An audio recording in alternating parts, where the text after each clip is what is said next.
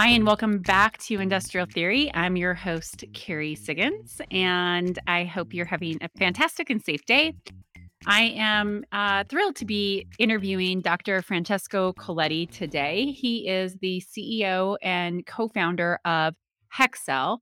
Hexcel is the world's first digital hybrid twin for predictive maintenance of industrial heat transfer equipment. It's used by plant personnel, maintenance engineers, energy efficiency analysts, and heat transfer specialists around the world and all of the major plants, really to assess and determine how to handle fouling in heat exchangers. I met Francesco through my good friend Hans Bork at Dow Chemical, and we hit it off.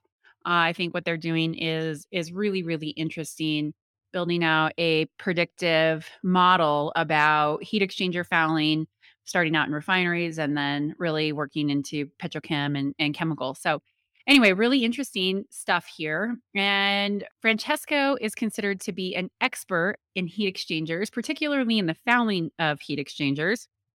He happened to get involved with it when he was attending Imperial College London in the early 2000s. And he got involved with a project that developed a mathematical model for refinery heat exchanger networks undergoing crude oil fouling, and then validating that against what was really going on in the plant, real plant data. So that inspired him and his co founder to start Hexcel, which is a spinoff from the work that they were doing at Imperial College London.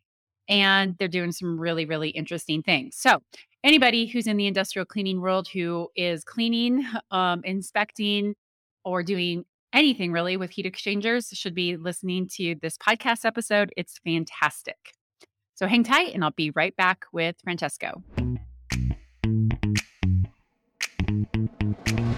All right, welcome back, everybody. I'm so excited to have Francesco Coletti here with me today. Francesco, thank you for joining us on the show. Thank you for having me. All right. So you are considered by many to be one of the world's top experts on heat exchanger fouling. So, how did you get into the industry? Well, first of all, thanks for the compliment. I think I am one of the experts, not necessarily the expert. But yeah, I guess it all started when I came to Imperial College here in London. As you can tell from my accent, I'm Italian, but although I lived in outside Italy for more than 15 years between the UK and the US, I can't get rid of the accent. But when I came to London to Imperial College for my masters, they were recruiting for a very big PhD project, research project, which involved a number of PhDs. And at the end of my masters, I was looking for opportunities. I had a couple of job offers, but I found this PhD project was extremely interesting because it was dedicated, it was sponsored by the UK government, and saw the collaboration of a lot of researchers and industry to work on fouling of heat exchangers. So it was dedicated to crude oil distillation units. But it was a very interesting project for me. It was, fouling encompasses a lot of interesting aspects. It's a very challenging problem from a scientific point of view. So in terms of research and PhD research was extremely interesting. And also they have, it's a very industrial relevant project. So a problem that industry actually have.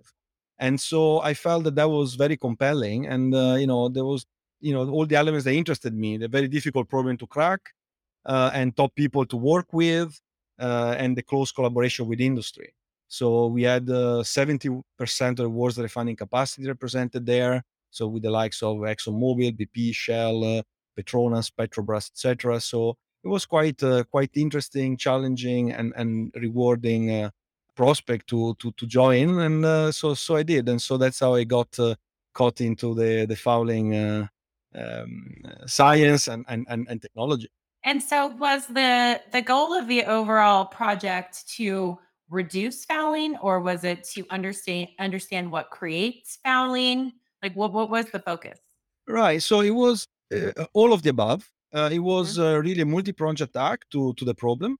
So there were people looking at better understanding fouling, better understanding the causes of fouling and the mitigation methodologies that could be applied to it. So there were people looking at the molecular modeling, for example, people looking at the producing the deposits in the lab at the small scale and the large scale with the pilot plants that were replicating refinery conditions, so very challenging, especially inside the university.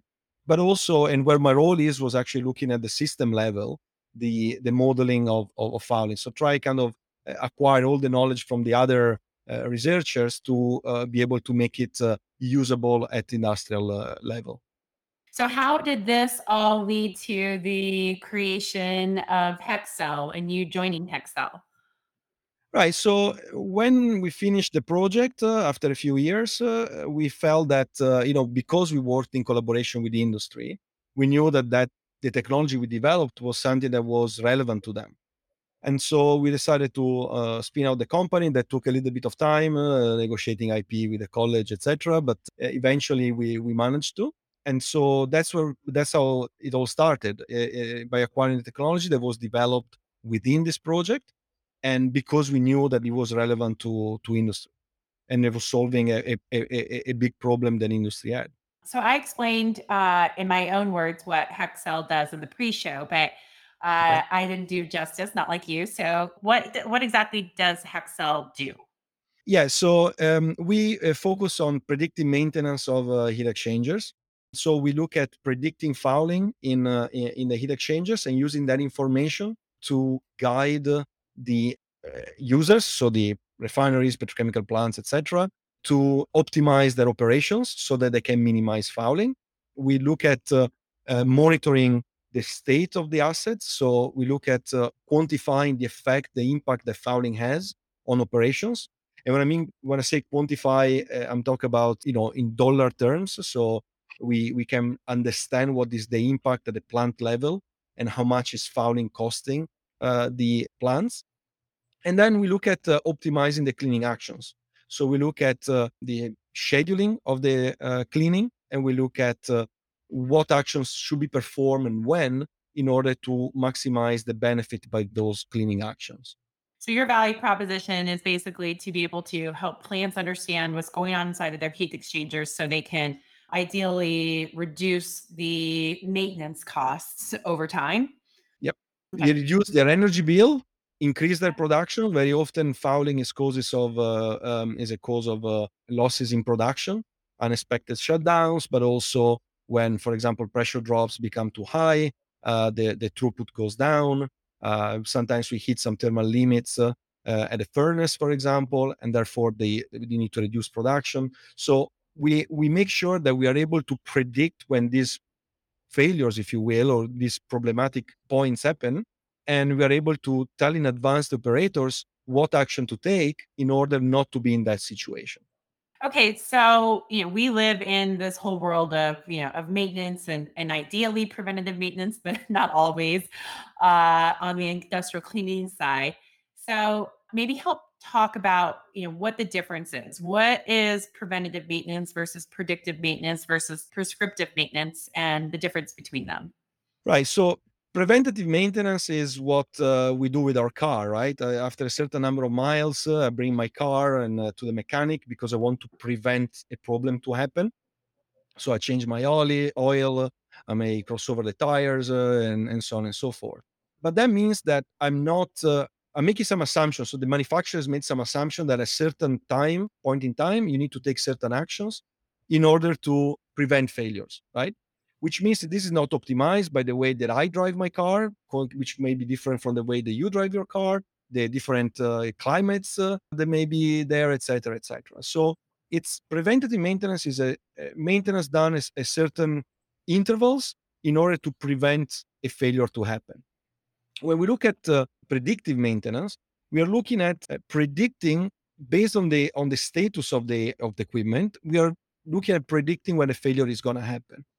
What does that mean? It means that in the example of the car, for example, I don't necessarily go in after 10,000 miles to change my oil, but I detect the state of my oil. And if it needs to be replaced, I will be warned a month in advance, 2 weeks in advance, that I need to go in and change, which means that now I know in advance what action I need to take, but also I optimize the number of oil changes that I do. I may be doing less oil changes, so it's gonna cost me less, or I may be doing more oil changes, but I will be preventing more failures that way. And so that's where predictive maintenance becomes very powerful, because it will tell you in advance what is the optimal action to take. Now, prescriptive maintenance is another layer, which is exactly what to do about it, right? About the failure and what to do to prevent that failure. So I will, for example, again in the example of the car, I may be told by the system drive slower, or don't keep switching on and off the car, or whatever it is. So I'm prescriptive in the actions that needed to be taken at what point in time. That's kind of the difference between the three. There is also reactive maintenance, which is what we see many customers actually do in industry, which is basically waiting for a failure to happen and they take action, right? So in many cases, there are people that do preventative maintenance. So they, on a regular basis, they clean, for example, their heat exchangers. And some people, they just wait for a problem to happen. So hit one of the limits that we discussed before. I don't know, the thermal limit, or they start losing production, then they do something. Predictive maintenance is to try to understand in advance and warn in advance when a loss is going to happen, when the loss in throughput is going to happen, when you're going to hit your furnace limit. And then prescriptive maintenance would be tell also what action to exactly to take in order to prevent that. Should I open up and clean my heat exchanger mechanically, chemically, thermally, with ultrasounds, whichever it is. So these are the differences between the various philosophies, if you will, of maintenance. Yeah, I really appreciate that analogy. I think that explains it very well. Thank you. All right. So now this is leading to what is eventually going to be condition based cleaning of heat exchangers. So, what is condition based cleaning? So with condition-based cleaning, we are trying to detect the status of the asset. So if you're talking about heat exchangers, we're trying to understand how much fouling I have inside the unit. That's fine, but also what type of fouling deposits do I have, and based on that information, I try to optimize the cleaning action. So I detect the conditions of the asset, and I take an action based on that condition. That's condition-based cleaning. In the condition-based maintenance, if you will.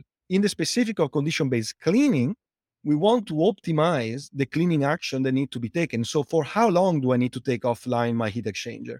Or should I be using chemical cleaning? And if I use chemical cleaning, is it going to be effective or not? Depending on the status of my fouling deposits, basically. So there is no point for me to send, for example, for thermal cleaning, which is essentially pyrolysis of organic material. There is no point for me to send out a heat exchanger to be cleaned thermally if I have inorganic material. At that point, hydroblasting is most likely the better option. So we are really condition-based cleaning. You want to detect the status of the heat exchanger and decide what is the optimal action to be taken. And you can optimize the individual type of cleaning as well. So I'm not just saying that use this to select chemical from mechanical. You can also be able to optimize your type of mechanical cleaning, for example. Okay, that's great. And so now is Hexcel's software in a position to help plants get to commit condition based cleaning, or is there still more work that needs to be done? Yeah. So what I described before, the predictive, prescriptive, we do all that already. So we're already able to tell the plants when to clean, what heat exchanger to clean, and also how to clean. But obviously, there is more work to be done in terms of the condition based to better understand. So we have some research done on the algorithms that we could use to really detect the state of the fouling deposits. There needs to be some more validation work to be done, of course, and so we're still working on it. And this is something that it's an ongoing process. But the ability of understanding when to clean and to provide information on how to clean, for how long to clean, etc., that's already there. It's already commercial. That's great. All right, so let's do a little bit deeper dive. So, who are your customers and how do they use the software exactly? So the vast majority of our customers are oil refineries and petrochemical plants. We have some applications also in other areas like food fouling and biofuel production, etc. But the main areas are refineries and petrochemical plants. And how they use the software is by, the software once it's connected and is set up, the digital twin will run overnight and will provide updated information to the user on the state of their equipment. So the first thing that they do with this information is to monitor their plant. So they will be able to understand how operations are going. They will be able to understand what is the impact of fouling, quantify them, as I mentioned before, and they'll be able to look at what if scenarios. So now it's not just the monitoring what happened, but also what can we do in the future. So with that, we can do what if scenarios. What if I increase production? What if I decrease production? What if I take one heat exchanger offline? What's going to happen to the rest of my network? How the economics of the plant are gonna be impacted by any decision that I make on the plant on the operating conditions. And then they're able to we present a cleaning schedule that allows them to optimize the cleaning action, as I mentioned before. So they're able to plan in advance their maintenance, call the vendor, and say, okay, I want my heat exchanger to be cleaned, and in particular this one, and then in 2 months' time, I want this other one to be cleaned, and so on and so forth. So it seems like a no-brainer, right? For plants to want this, to really be able to understand what's going inside heat exchangers, which is, of course, is such a critical aspect to refining and petrochem. What is the biggest barrier that you see for plants like, buying into this type of technology and really understanding what it can do for their operations? Right. So, as I mentioned before, our customers are very large corporations. They have a lot of moving parts. So, when we look at implementing our type of technology, there are different departments involved with it. There is not just the energy department or the energy efficiency department or the maintenance department, which could be the end users, but it can be the IT people need to be involved. Very often these are part of digitalization projects, so you have the innovation people involved. So there are a lot of moving parts that need to come together in order to deploy the technology. But in terms of a small demonstration project is typically easier to do. We just need data and we can present our case. But when it comes to the implementation side, there are a lot of other of stakeholders that need to be involved, and that's probably what's slowing things a little bit down when it comes to the implementation of this. Yeah, we see it from our side of the business too. You have the contractor involved, and then you have procurement and maintenance and safety and ideally operations, but everybody's running under different budgets with different goals, with different priorities. And so trying to get that aligned in huge corporations is incredibly difficult. Right. I do see progress being made with a lot of, I think, forward thinking industrial companies where they're seeing, okay, we need to have industrial cleaning experts who can tie all those different departments together so that the company can achieve its overall goals. But it's incredibly complex and like you said, a lot of moving parts. So Right. yeah, but that's how change. That's how change takes place it's over time, and then all of a sudden it starts to speed up and speed up and speed up, and I'm sure that you're seeing those things happen as automation is really changing, and predictive analytics is becoming more and more widely used within these facilities. No, absolutely. It's part of the innovation process in our industry. We are still living in a very conservative industry, and although I think the past couple of years things have changed in the mindset of people, there is still this type of natural issues. The fact that intrinsically there are a lot of moving parts that need to come together. So let's talk about heat exchanger design. So we sometimes get into projects with industrial cleaning contractors to clean exchangers. Like, what? How do you even clean this thing? Twisted tubes and people not designing plants with maintenance and cleaning in mind. So, in your opinion, is heat exchanger design a important aspect of fouling, and what advancements are being made in heat exchanger design to reduce the amount of fouling that occurs?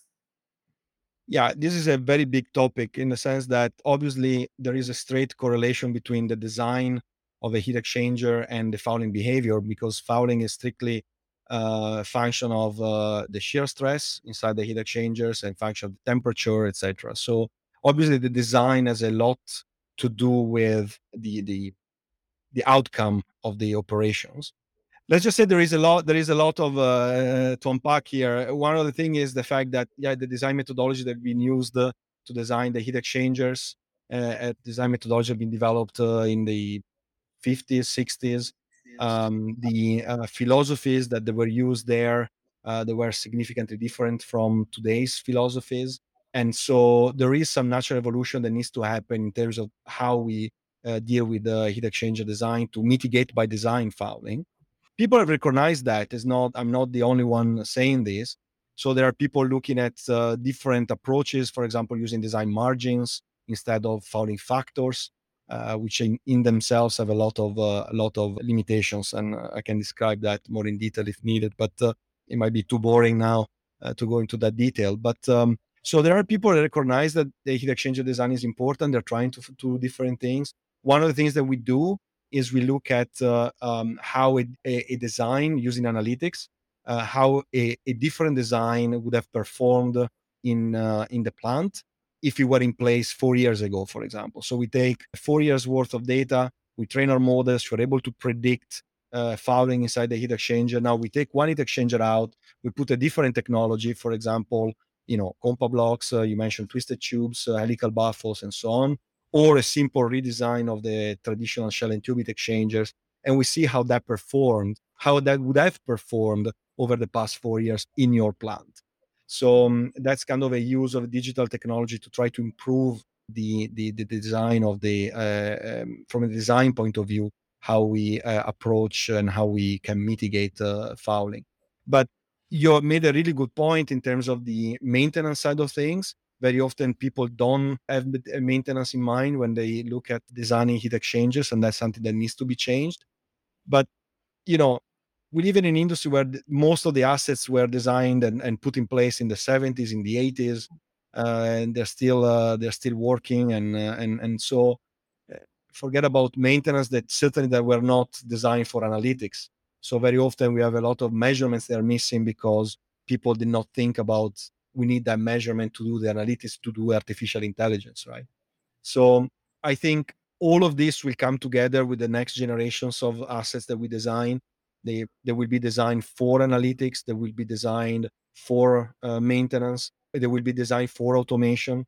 What I think we really need to think about is, again, in the 70s, there were no automated cleaning methods that could, prevent people to go there with the jet lances, etc., like we have now. But so the heat exchanger were designed in a certain way. But if you now account for automation in the cleaning aspects, you may make your life much easier if you consider that in the design, at the design stage. So all these, the analytics, the maintenance, all this needs to come together in the next generation of assets. Yeah, it's really interesting. And what is the average life of a heat exchanger? I mean, are heat exchangers from the 70s still very prevalent? Oh yeah, oh yeah, you'd be surprised. There are 30, 40 years, maybe 70s now. It's too, maybe I was exaggerating there, but certainly, 30 years, 40 years, the rarity exchanges have been operating 30, 40 years. 20 years, it's more reasonable, but the design methodologies are the same, right, from the 70s, and the assets themselves have that embedded in them. So even if they were put in place 20 years ago, they were not designed with analytics in mind. They were not designed with this type of automated maintenance in mind. And are you talking to heat exchanger manufacturers? I mean, do they understand the problem? And do you see innovation happening within heat exchanger design?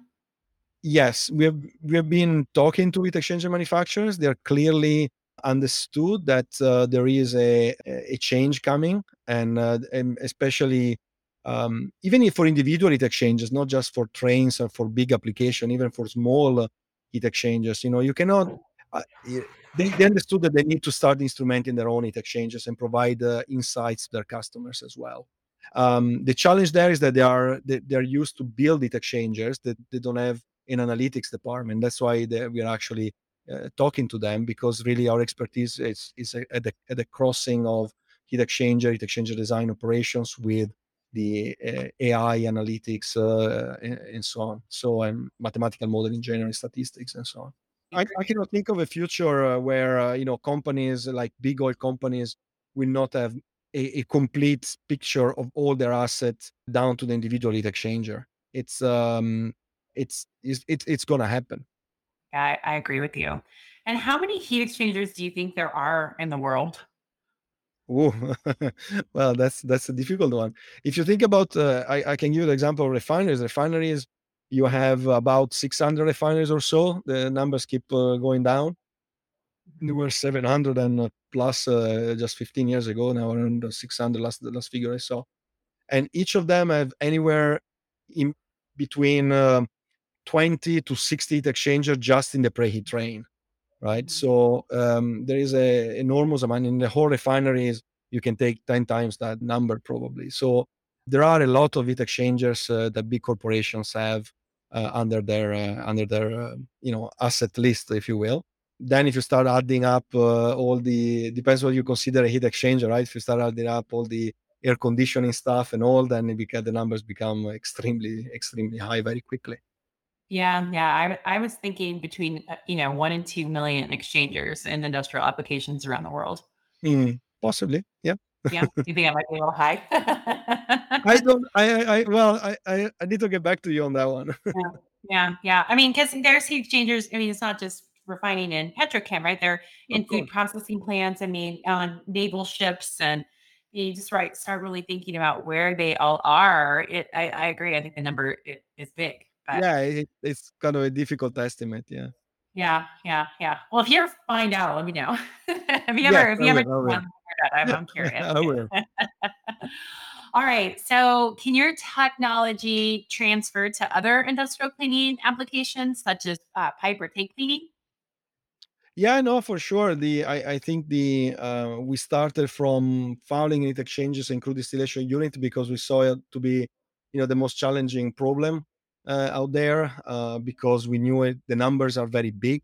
In terms of implications of the energy consumption, the bottom line for the customers and the CO2 emissions. That's the biggest problem that we could put our minds to. But the technology is certainly applicable to others, and having solved or almost solved that problem, I think we are in a good position to, as we are doing, to look into other areas as well. I know it's a big one with the effort to reduce confined space entry. So, I know tank cleaning is top of mind for many people. How do I understand what's going on in my tank and how do I keep people out of it? So, I was curious as to how this will grow into those other applications. Yeah, well, I'm not sure now specific about tanks, but we are looking at other areas and other equipment as well. But I don't have any specifics now that I can discuss on tanks. Yeah, understood, understood. All right, so how do industrial cleaning contractors play a role in the journey from predictive and prescriptive maintenance? Well, there are two aspects. One is the fact that yes, we can tell when to clean and how to clean, etc. But then the cleaning needs to be done, and we are not the ones doing the cleaning. So obviously, they are on the ground performing the job, and the job needs to be done well. And so that's the first thing. And the second part is the safety aspect. That obviously the job needs to be done and needs to be done safely.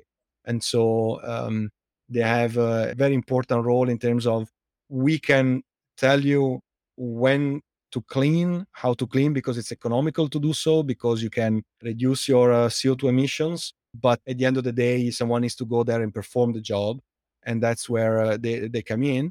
But also in terms of, as I said, we can help with the safety aspects because we make sure that the action that we ask to take are only the ones that are actually necessary to be done for the with the KPIs that we have in mind or that we have set for ourselves. But then the job needs to be done and needs to be done well. The second aspect is also the fact that the data they can collect, it's very valuable to us. So while they're doing the job, if they're able to collect samples, if they're able to collect information about the cleaning itself, that can feed back into our software and provide very valuable validation of the condition-based cleaning aspects that we described before, and can give very good more confidence that the next cleaning will be performed to the specifications that we would like to have. Yes, that's a good segue into equipment manufacturers like us here at Stone Age. How do you see our role in advancing technology to be able to do just that? Right. So I know the Stone Age is quite advanced on that and already doing a lot of work around collecting data and so on. So that's definitely something that it's very useful, and I think that's something that industry is gonna want and from your customer perspective. If I were your customer, I would like to know from you, how clean is my heat exchanger before you put it back online. And so having the information in real time, that's extremely important to me as a customer, and it will be extremely important to me as a Excel, as I mentioned before, because we could use that information to further validate our models. So the boots on the grounds are extremely important from that perspective, but the technology provider are very important because they need to provide the technology usable, simple for the people that are actually performing the cleaning, so that they can feedback this information to you, to Stone Age, or to the technology manufacturers to improve their tools, to the software companies to improve their models, and to the customer to give it confidence that the job was done and was done well. We have seen very often that half done jobs, right? So where some people go in and they clean one out of three tubes, right, to make the job quicker, and we can detect that immediately with the from the analytics. So the fact that you're able to, during the cleaning, you're able to demonstrate that it's an automated system. It takes much less time to perform the job. It will do all the tubes because it's programmed to do all the tubes. So this gives you confidence, and then you can demonstrate with the data that that's done. So I think that's fantastic. Yeah, we're so excited that Sentinel has officially launched. And I think the industry, the feedback that we've gotten from the industry is really, really positive about the power of the data. And of course, just how much more efficiently you can clean, but the power of the data. And we're just getting started with what we'll be able to validate. And it's really exciting. I mean, to see how much the industry has changed just in the last 2 years, it's Yeah, remarkable. yeah. Yeah. So, on that note, is there anything else that you think that we should know about manufacturing 4.0 within our industry? Well, I think that, yeah, you need to know that it's coming. Yeah. In Yeah. the sense that many people, may look the other way or put their head under the sand, but it's coming. And so the sooner you adopt it, the sooner you're prepared for it, the better it is. Yeah. Amen. All right. So, as wrapping things up here, I'd love to have people know where they can find out more about Hexel and how can they find you. Well, the best place is definitely our website, but also if you want to engage with me on LinkedIn, I'll be very happy, and also the LinkedIn page of the company as well. But Great. those are, I think, the website has all the information. And what's your website? www.hexel.com. Wonderful. And I'll include all that in the show notes as well. So, Thank you. all right. Well, thank you so much for educating us on this very important aspect of industrial cleaning. This was super fun. I learned so much and I really appreciate your time. Thank you. Thank you for having me, and thank you very much. All right. Hang tight and I'll be right back. All right, everyone, I'm back. Thank you for listening. I hope that you got a great education from Francesco. I certainly have. Every time I talk to him, I learn something new, and he's such a great guy. So, with that, I'll leave you until the next episode of Industrial Theory, and I hope you have a very safe and productive week. Thanks for listening.